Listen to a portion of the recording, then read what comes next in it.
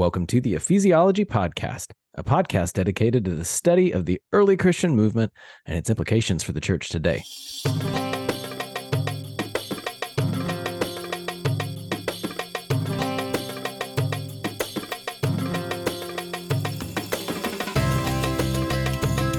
We've arrived at our next installment in our Make Disciples podcast series, where we are covering what a disciple is, who we are in Christ, and what are the characteristics of a follower of our King. Today we are discussing the characteristic that disciples prepare. To sufficiently cover it, we have Michael, our resident ecclesiologist. I'm Andrew Johnson, associate pastor at Neartown Church in Houston, Texas. And we went to that Australian well again and are joined by Bree Mills. Bree is an ordained Anglican minister and a doctoral student in the area of missional leadership. She is focusing on innovative leadership in the Australian context. She is presently ministering with her husband in the micro-church area in Melbourne. They are there with their kids. They are having fun. They are doing life. Bree, welcome to the podcast. Oh, thanks for having me, mate. It's great to be chatting. Okay, so Bree, as I try to make sure to ask all of our guests, I can describe bits and pieces of what you are doing, but I would love for you to share with us what are some important things that you would love for people to know about you and what you do. Yeah, I think one of the things I'm really passionate about is how we develop leaders. So that's my doctoral thesis, how we develop innovative leaders for the Australian context. But I'm particularly passionate about doing that with women and women in church planting. So that's been something that God's been really just stirring in me a lot recently. So that's a big part of what I'm doing in Australia. And it's also because so many of the micro church and simple church leaders that we're seeing come to the forefront, both in Australia and in New Zealand, are women. And so that's really, for me, that's really grown a fire for actually how do we develop and prepare these people for what God's calling them into. Wow, that is cool. Well, we're grateful that you're joining us, Bree, and I think you're the perfect person I'm sure there are others that we might say that are perfect, but you're a perfect person to come and interact with us on this topic of what does it mean that disciples prepare? So we'd love to hear from you. You're into leadership development. You've been doing this for some time. You did your master's work in missional leadership and now your doctoral work. What comes to mind when you think about the preparation of disciples? Yeah, oh my gosh, so many different things. I think for me, the biggest part for me is that it's got to be a holistic process. So often in our churches, we disconnect discipleship or leadership development from the rest of our lives, like there's a spiritual box that we can put it in. And especially when you're raising women and you're discipling women, there is less boundaries between our lives, especially if you're raising kids and doing other things like that. So really discipleship has to have that real holistic, all of life focus. And so for me, that's a really big part of just reframing and rethinking even the pedagogical approach to discipleship in this space is how does it embrace that holistic all of life, which I think in our churches today, certainly in Australia, we've kind of disconnected, and we have these courses and we'll run people through, discipleship 101, 201, 301. But it's so disconnected from the rest of their life, and it's not relational, and it's just not engaging the whole person. So often they fall flat, and you just see very, very little fruit coming out of those sort of processes. So for me, it's that real relational process. It's the life on life of actually walking alongside people, as well as the typical content and other things that need to be in there, but doing that in a really holistic way that embraces the whole person and I guess the whole process of formation, not just formation of what they're thinking or how they're acting, but how they're feeling and the spaces they're inhabiting, because I think that shapes them as well. So all of those sort of pieces are really, I think, key in that sort of formational space. Okay, so as I'm processing what you are saying, Bree, it hits me that there might be others who are listening saying, well, yeah, I mean, we would love for people to have, that perfect blend of not just the head, but the heart and the life and that holistic discipleship. And the emotion. I mean, that's something Yes. that we don't hear much about, to be honest. You know, when I think of preparing disciples, I think like a man. Really? You know? Good. Well, I mean, yeah, and I should listen to my wife more, but I'm thinking of identity, of that being how we behave, what we believe, you know, who we belong to, but rarely would I think of emotion as a part of that, and I love that. Yeah, and I think if we're discipling the next generation, I don't know what it's like in the US. In Australia, our young adult culture is very much based on doing what they feel like doing. And so if somebody is only getting they're only reading their Bible when they feel like it, or they're only, following Jesus when it's, when they feel led to, like there's this whole emphasis in emotions in this next generation that actually sometimes we have to help people to understand that their emotions are not always in like godly emotions, and that they actually need to use other capacities to kind of check on those and then to process those. So, so how, right? Like, how do you go about doing some of these things so that it doesn't feel like pie in the sky? It doesn't just seem idealistic. I may have been accused of being idealistic a time or 12 in my life. So how do you do these things where you're going to disciple on a holistic manner such that the logical and the emotional and the way that it bears out and how we live, how do you cover all of that? Yeah, I think that it needs to be done in community. So this is like so often we take discipleship down to a one-on-one process. Jesus did it with 12 or 3, depending on which emphasis you want to go for. But I actually think you need to be in those sort of spaces of community, in part because you can get discipled by one person and they can be like you, and they can be someone who ticks all your boxes or aligns with you thought-wise. And so there's not a lot of rub. Whereas when you're in a group and there's 3 or 4 different people, there's going to be people different to you who make you react in different ways, which is actually going to help sharpen you and mold you more to be more like Jesus. Because if you're only being discipled in a context where it's comfortable and you know each other, and I guess you're similar like personalities, an apostle, thinking of the APEST kind of idea, the fivefold ministry, if an apostle's discipling an apostle, that's great. But actually an apostle needs to learn what it looks like to rub up against a pastor, because the apostle needs that pastoral edge, and the pastor needs that apostolic kind of movement as well. And so I actually think for me, we are big about doing it in group context in Australia. So whether that's within your micro church, we run some other small group kind of discipleship methods around what we call discipleship groups, but they're like group coaching around kind of 6 to 8 people who gather specifically for the purpose of discipling one another. Some of them are peer-led, depending on what age and stage they're at. Some of them are actually have a key leader who's got some key thoughts to run through. But those spaces are really important. And even within those spaces, to be able to have these sort of conversations is developing that deep trust and psychological safety and all those sort of things that you need to be able to have real and open and honest conversations about what's driving you and how you're going in that sort of discipleship journey. Well, the community aspect, of course, is something that we're always talking about in terms of doing theology and community, but thinking in terms of doing discipleship and community is a wonderful thing.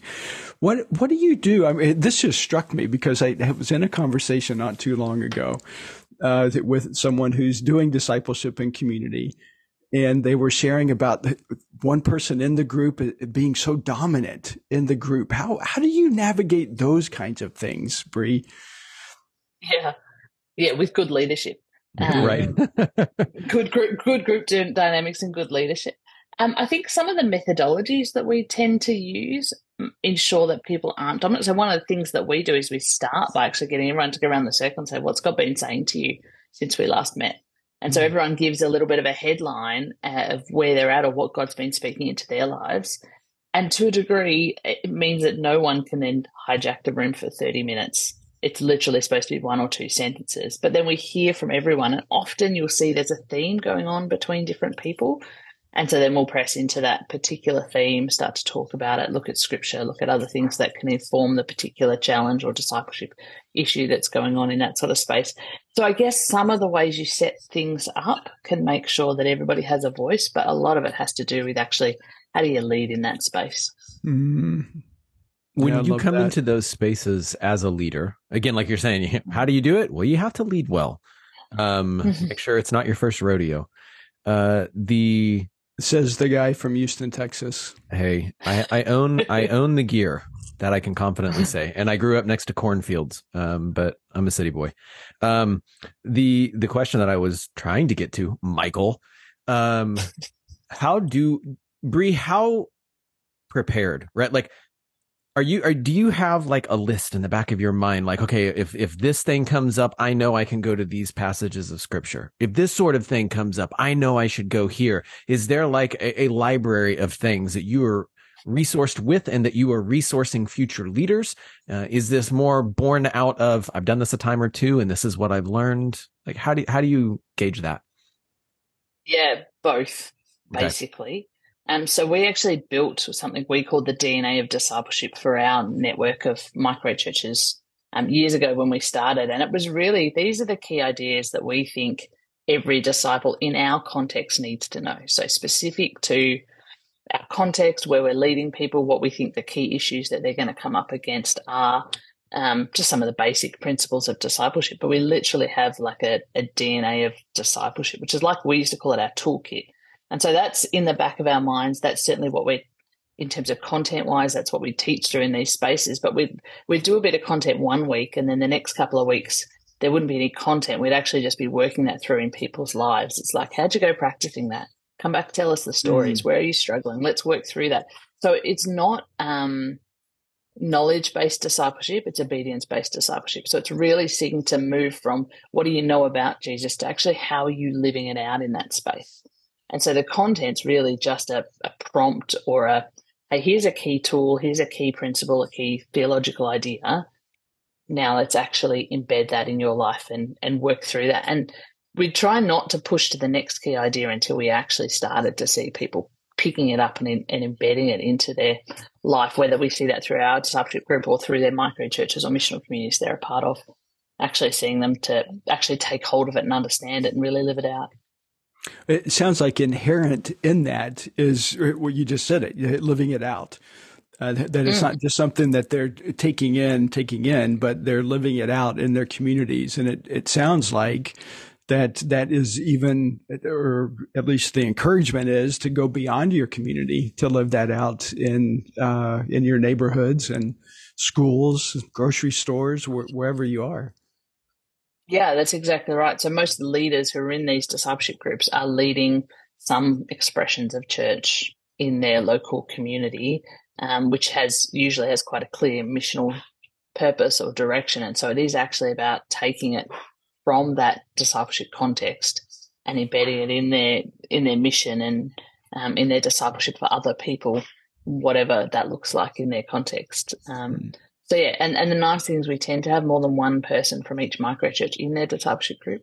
So they go out from that space into their mission context with a couple of them together who can keep each other accountable, who can help one another. So it's not that sense of, okay, now you go on your own and do this, but you actually get to go with someone else and really keep practicing this in the day-to-day, in the life-on-life relationships. Okay, so I'm thinking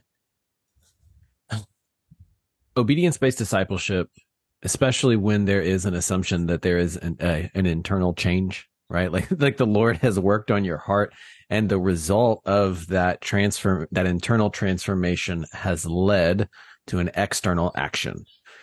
How do you, in your context or with your leaders, how do you help prevent a tend or a bent towards moralism, where the obedience steps aren't just being boxes to check so we can move on to that next thing and say we're doing it? Yeah, I think through relationships, through real deep relationships with the people that you're discipling. If it was a program, they could just turn up and tick the box and move on. But I think if you're in real relationships, and I mean, deep, multiple contacts throughout the week kind of relationships with the people that you're discipling, then it's really hard to just make it an absent from the rest of your body box ticked, because it shows. You can only fool so many people for so long. That's right. You might be able to fool someone for a couple of hours a week or a fortnight at a discipleship group. But if you're touching base 5 or 6 times over that fortnight, in different formats, in different contexts, like you can see it. I mean, our culture, and particularly my generation, we're good at sniffing out the kind of lack of authenticity or frauds. And I am known and are probably unapologetic about going after that where I see that, because I actually I want people to have such a love for Jesus and such a heart that all of this stuff we're talking about is kind of comes and overflows from that. And often when we start to see that hint of I'm just doing the things I should be doing, it's actually because there's something going on personally with them and Jesus where there's a disconnect or there's something they're struggling through. And I'll unapologetically kind of dig in and go for that, to the point that some of my leaders were like, "Oh, you're not going there today?" I'm like, "No, I might." Oh, are you worried? Because I am now. Yeah, because I want them to be in love with Jesus. Like, for me, that is the most important thing. If they are in love with Jesus, all of this will just flow. We talk with a lot of people who want to plant microchurches and missional communities, and they start with the idea that they want to plant something rather than they're so in love with Jesus that they're just reaching out and loving their neighborhood, and then the kind of church and disciples arise from that action. Yeah. Like, it just happens. That's what I want to cultivate in people, rather than that, I don't know, desire to plant or build or just do things for the sake of it. So one of my hearts and passions is around that real spiritual formation area, the kind of missional spirituality stuff, because I really think that there is a massive connect there that we've sometimes disconnected. Like, everything that we do in mission should be an overflow of what God's leading us towards and just shaping in us. Yeah, an overflow of us being so in Him that it just comes out. Yeah, I love that. Yeah, exactly.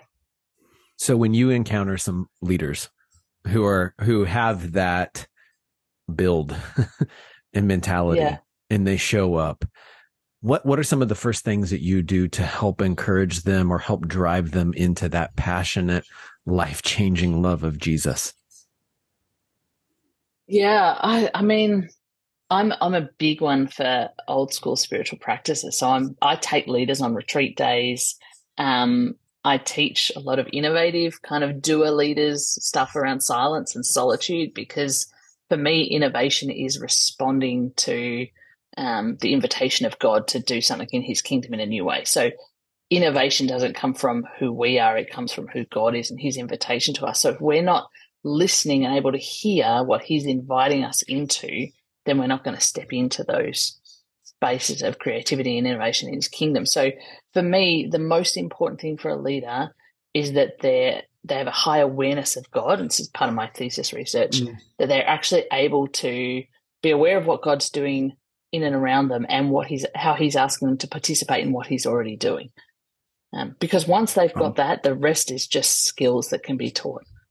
Yeah, wow. I love that. Well, okay. So many thoughts going through the head at the moment. You've been involved in seminary for a number of years. You've done your master's. You're working on your doctorate.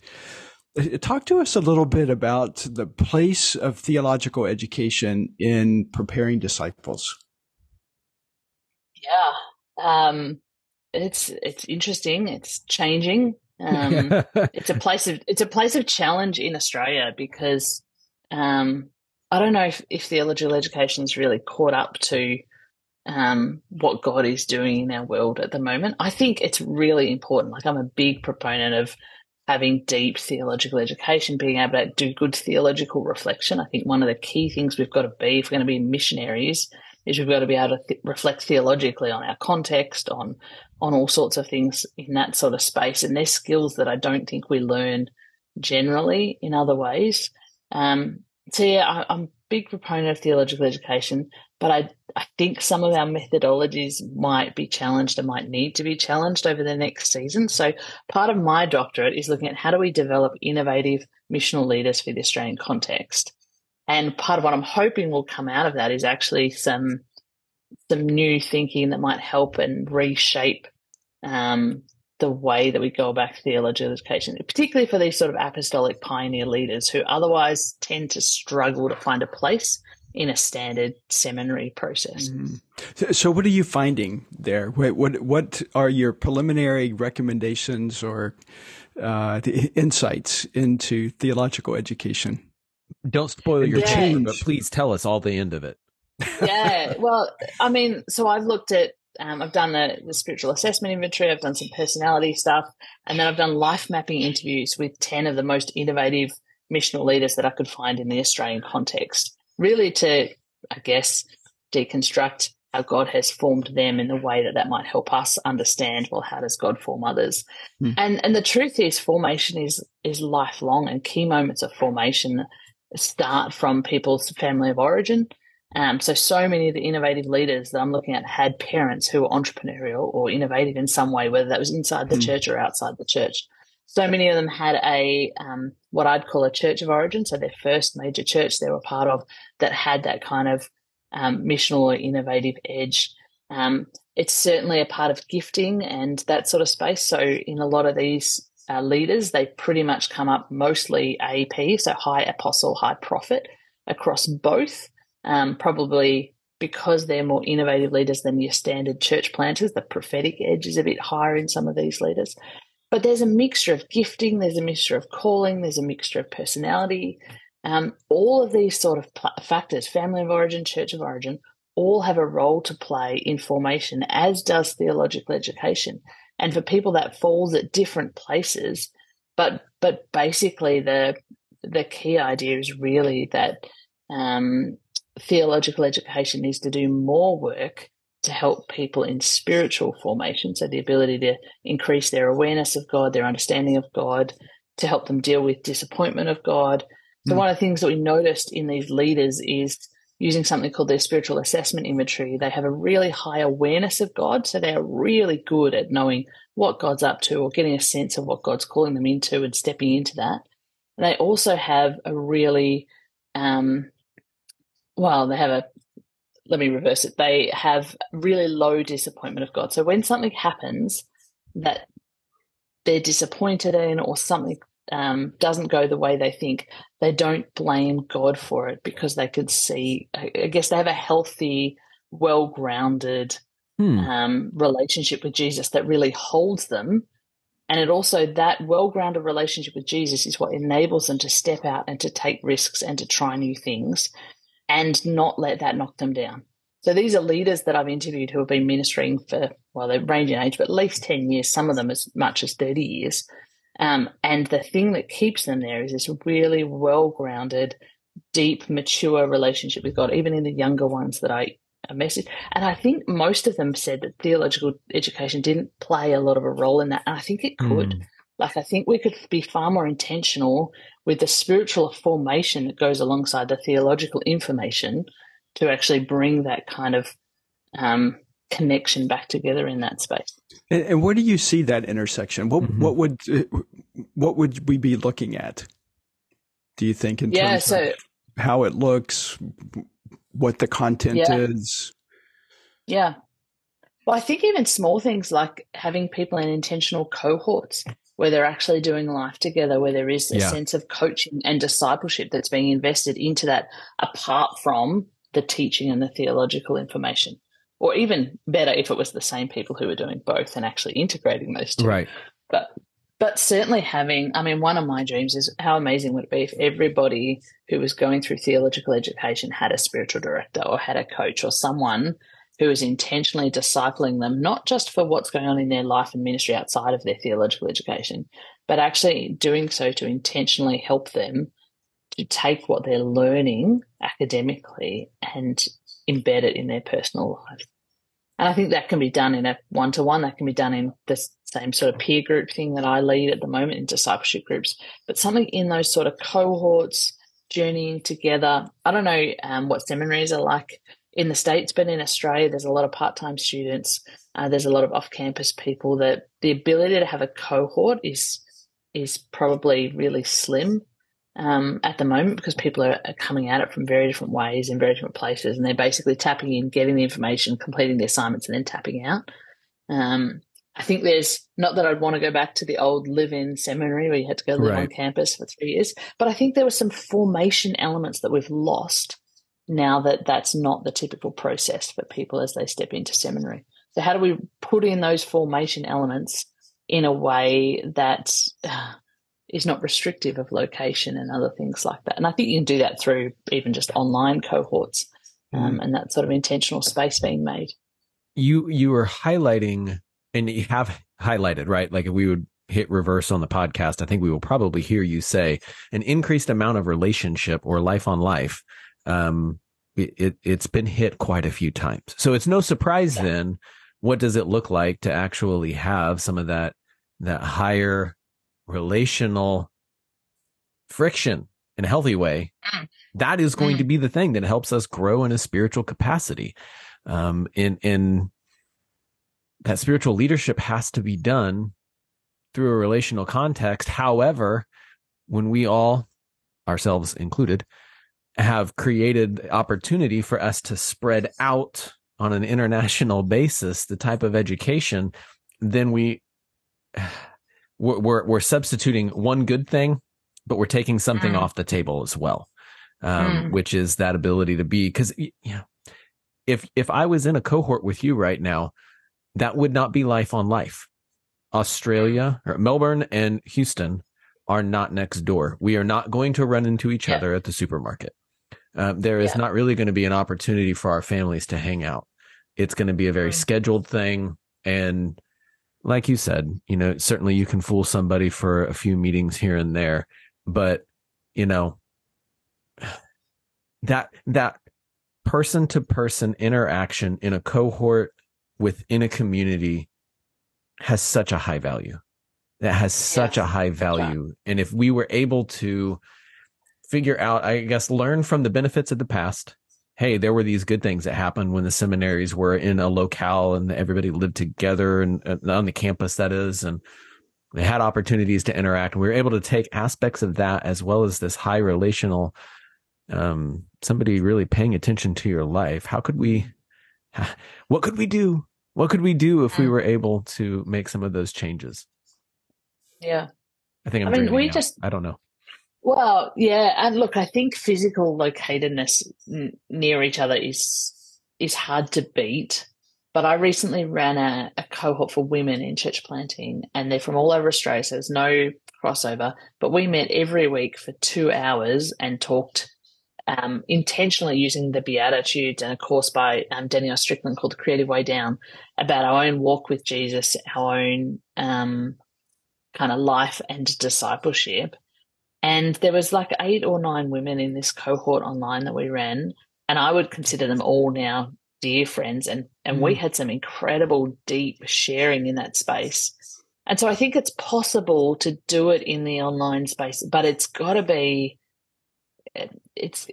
content that drives you deeper, and it's got to be people in the room who are committed to actually go and engage in that process. And for some of the people in our seminaries, that's going to be part of the challenge, is actually, are they willing and they open to engage in that depth of discipleship? We find in Australia there are some that kind of come along and say, oh, we'd like to plant microchurch, and we start talking about discipleship. And that actually they're not interested in. Or even some who will turn up to a microchurch because it's the cool new thing that's going on around Australia, but then they realise that in a microchurch there's no place to hide. Like, people can see your discipleship journey. You can't sit in the back row and have no one notice. And that's really threatening to a lot of people. Right. That's kind of deep. Actually, you want to get to know me and how I'm going with Jesus. I'm not so sure about that. Like, that's a real challenge, I think, in just Western culture generally. I think what is so fascinating listening to how you were talking about this further up and further in with Jesus, right? Driving into him and knowing him and being changed by him and how we think, feel, and act like Jesus. It really is built on the fact that disciples prepare. Like this, we have to actually put time and effort and heart behind it. We are not going to slip, trip, and fall our way into Christ-likeness. It's It not has to going be to an be an intentional accident. process. Yes. Yeah, that's right. Yeah. And I think a lot of our churches, even some of our micro churches, are not intentional about their processes of disciple making. They're intentional about going out on mission. They're intentional about what their gatherings look like, but they don't actually have an intentional process or way that they're thinking through how they're making disciples in that community. I think that's one of the really key things that differentiates the communities that we see that are the seeing disciples make disciples and those that are not, is actually what's their level of intentionality about this? How are they going after it? And what relational spaces, environments have they set up to make this a part of their intentional process together as a community? And that's really key, isn't it? The relational part. I wonder how challenged we are because to be in relationships is somewhat organic, isn't it? I mean, you don't go into relationships with a list of things that you want to do every time you meet together. It's kind of, you're there with each other. You're listening, learning, loving in community. And there's a very organic element to those relationships that kind of rub against the systems that we create that are more structured and so on, that we ultimately feel more comfortable with for whatever reason. Yeah. I know and the there's reason. so many times. Okay. Well, the reason is because it's uncomfortable, right? Like the systems that we have set up have allowed us to disappear, to show up when we want to show up, and to bounce when we don't want to. And I don't know if anybody would actually say that, right? Like, oh no, I like showing up here because I have no accountability. That's why I show up. Nobody would say that. But I think undergirding that might be true. That might be true. Bree, I cut you off. What were you thinking when Michael proclaimed that? I was just saying that so many times in our discipleship spaces and the environments that we set up, we might be saying, hey, we're going to get on about some content tonight, and somebody shows up and we say what God's been saying to all of us, and we're like, nope, we're not. We're going to actually talk about this and what's going on in your life, because we can't go on and talk about actually, identifying people of peace or whatever it might be that we're looking at, because you're having a really tough time and actually 2 or 3 other people in the group are having a similar struggle, and that's where Jesus is at the moment. So we actually need to stop and be, and that means that, whatever systems, or we don't really have systems, but, whatever ideals we had about that space need to go, because discipleship at that moment means responding to actually what Jesus is calling them to in that space, which annoys some of the people in our groups who'd love to get on and get everything finished. Don't look at me like that. Okay, Bree, I have one final question, unless Michael one-ups me with another final question.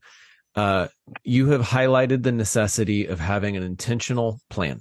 If there are people who are listening to this podcast and they've been toying with the idea of a greater intentionality, and they've taken your word, what advice do you have to them as they are now going to get pushback from the people who see this intentional plan and say, hey, can't we go back to the way where we just kind of where we're just kind of floating along and talking about Jesus, and isn't that enough? What advice do you have for them? Start small and start with the people that are interested and on board. If you've only got 1 or 2 people, 3 people maybe that you can, that actually want to do this journey, want to go deep, want to take life on life discipleship, start there and invest deeply with them. Because what I've seen over the years is, as people have grown as disciples and they've started to really see some fruit and some life change, then some of the others around the edges who, let's be honest, they're watching, especially if you're in a church community and you see some growth and a couple of people really starting to not only step up into things that they're doing, but into that sense of just the sureness of their own faith and their confidence in God's faithfulness. And you see that change in people. And I think there's a lot of people longing for that change, but not necessarily wanting to do the work. So start with those who want to do the work, who want to do the journey, who want to do life on life, and just invest deeply. Like we talk about investing with your 3. So who are the 3 people that you sense God's calling you to invest in, disciple? Some of those might be people who are not yet believers. Some of them might be those who are people of faith, but just invest deeply with those 3. I mean, Jesus spent 3 years with 12 people predominantly. So don't go too wide. Don't try and preach it from the front and get everybody on board. Take 2 or 3, take 5 or 6 if you've got them, and just pour your life into those people and see what happens. Because if they then do the same, then you've suddenly 5 or 6 people then go disciple 5 or 6 other people, then very quickly you're discipling 30 or 40 people. But you're doing it well and you're doing it deeply. So start small and just, be unapologetic about going deep together. I love that. And what would the time frame?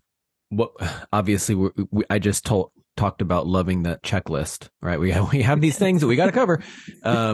But if somebody is going to get into this and they are going to want to pour their life into 3 other, 1 other, 2 other, 3 others, what might be a good expectation before you kind of say, okay, now let's start thinking about taking on some others? You all, like, generally, again, I understand this is almost an impossible thing to measure. Kind of, yeah. I mean, it depends, right? If I'm discipling someone for 6 months, my hope would be that they're starting to read the Bible with someone else in that 6 months, someone who's not a believer, or, some basics, first steps. But in terms of, our discipleship groups, if I'm leading a group like that, I would expect that it would be at least a year before anyone in that group led someone else, probably 2, to be totally honest. So investing with people for at least a couple of years before they've got enough of the DNA and the understanding. I find that people do 1 year with you and they get an understanding of the space and the process and they think they can run with it. But the second year is actually where you see a lot more, I think, depth of growth beyond seeing the structure and the process that we use to getting the heart behind it and really picking up the DNA that is really driving this life-on-life discipleship. So, for them to actually be doing exactly what I would be doing, I would say at least 2 years. Yeah, so, which is slow. And this is the beauty of it, right? Like, you hear the front end and it was like, hey, if you get 1 person and then the 2 of you spread and then it's now 2 more people and then it's 2 more people and you see the exponential growth and you get really excited about it. But then you've got Bree over here with the big thing of cold water and she throws that bucket on and said, also, it's going to be 2 years before that first replication occurs. And but here's the reality. There's a reason I asked you, because there is both excitement and realistic expectations. They need to be combined, right? So maybe we should say disciples prepare, but disciples are patient. And that's going to also have to be. I have a 12th characteristic, Michael, for version 2.0 when you write it later. Like, we have to be patient in what God's doing. Yeah, and there's a balance, isn't there? I mean, the Lord could be working on people in unique ways that we're just not aware of, and He might have somebody in mind to do something, and we just need to be aware of what the Lord is doing and how He might use us to help someone else along. And that might be 2 years from now. It might be 2 months from now. Yeah, and you don't disciple people in a vacuum, right? Yeah. So some people have a lot of this DNA already, or they're a certain way with their relationship with Jesus. Some people you can release really quickly into this sort of space because of what God has already been doing in their life before they ever met me. And even people who have just come new to faith who are starting to do this, they can start discipling others, but discipling them kind of where they've been. So, they're up to this point in really starting to go deep with Jesus. They can still be starting to read the Bible and disciple others. And that would be part of my expectation, is that they were doing some of that process with others. So it's not like they do nothing for 2 years and then you release them. It's throughout that process, they should be starting to do the things that you've been teaching them to do in their context as you go. My goodness, I am so excited. Bree, thank you for being on our podcast. I think I'm going to be racing off from here, just with my brain on fire and the different ways and the people that I can be more intentional with and pouring into them. If other people who have listened to this podcast are just as excited as I have been, where can they follow up with you? Where can they connect with the work that God is doing in and through you? Yeah, so micromovements.com.au is the main website you can contact me through, or I've got a Bree Mills one as well. But either of those spaces and you'll find me, and feel free to reach out and connect. Okay. Micromovements.com? .au. You gotta think like an Aussie, Michael. You gotta think like an Aussie, indeed. Well, Bree, thank you very much for joining us. It has been a blessing. And we also want to make sure to thank you, the listener, for dedicating your time to joining us on our Make Disciples podcast series. If this was the first podcast in the series that you've jumped into, please check out the ones that came before it. And also check out the rest of our catalog from the Ecclesiology podcast. You can just scroll back and find it there on your podcast feed. Lastly, I do want to encourage you, go over to masterclasses.ecclesiology.com to check out the other resources that we have available to you there. I am sure it'll be a benefit and a blessing to you. So, for Michael, Bree, and myself, thanks for doing theology in community with us today on the Ecclesiology podcast.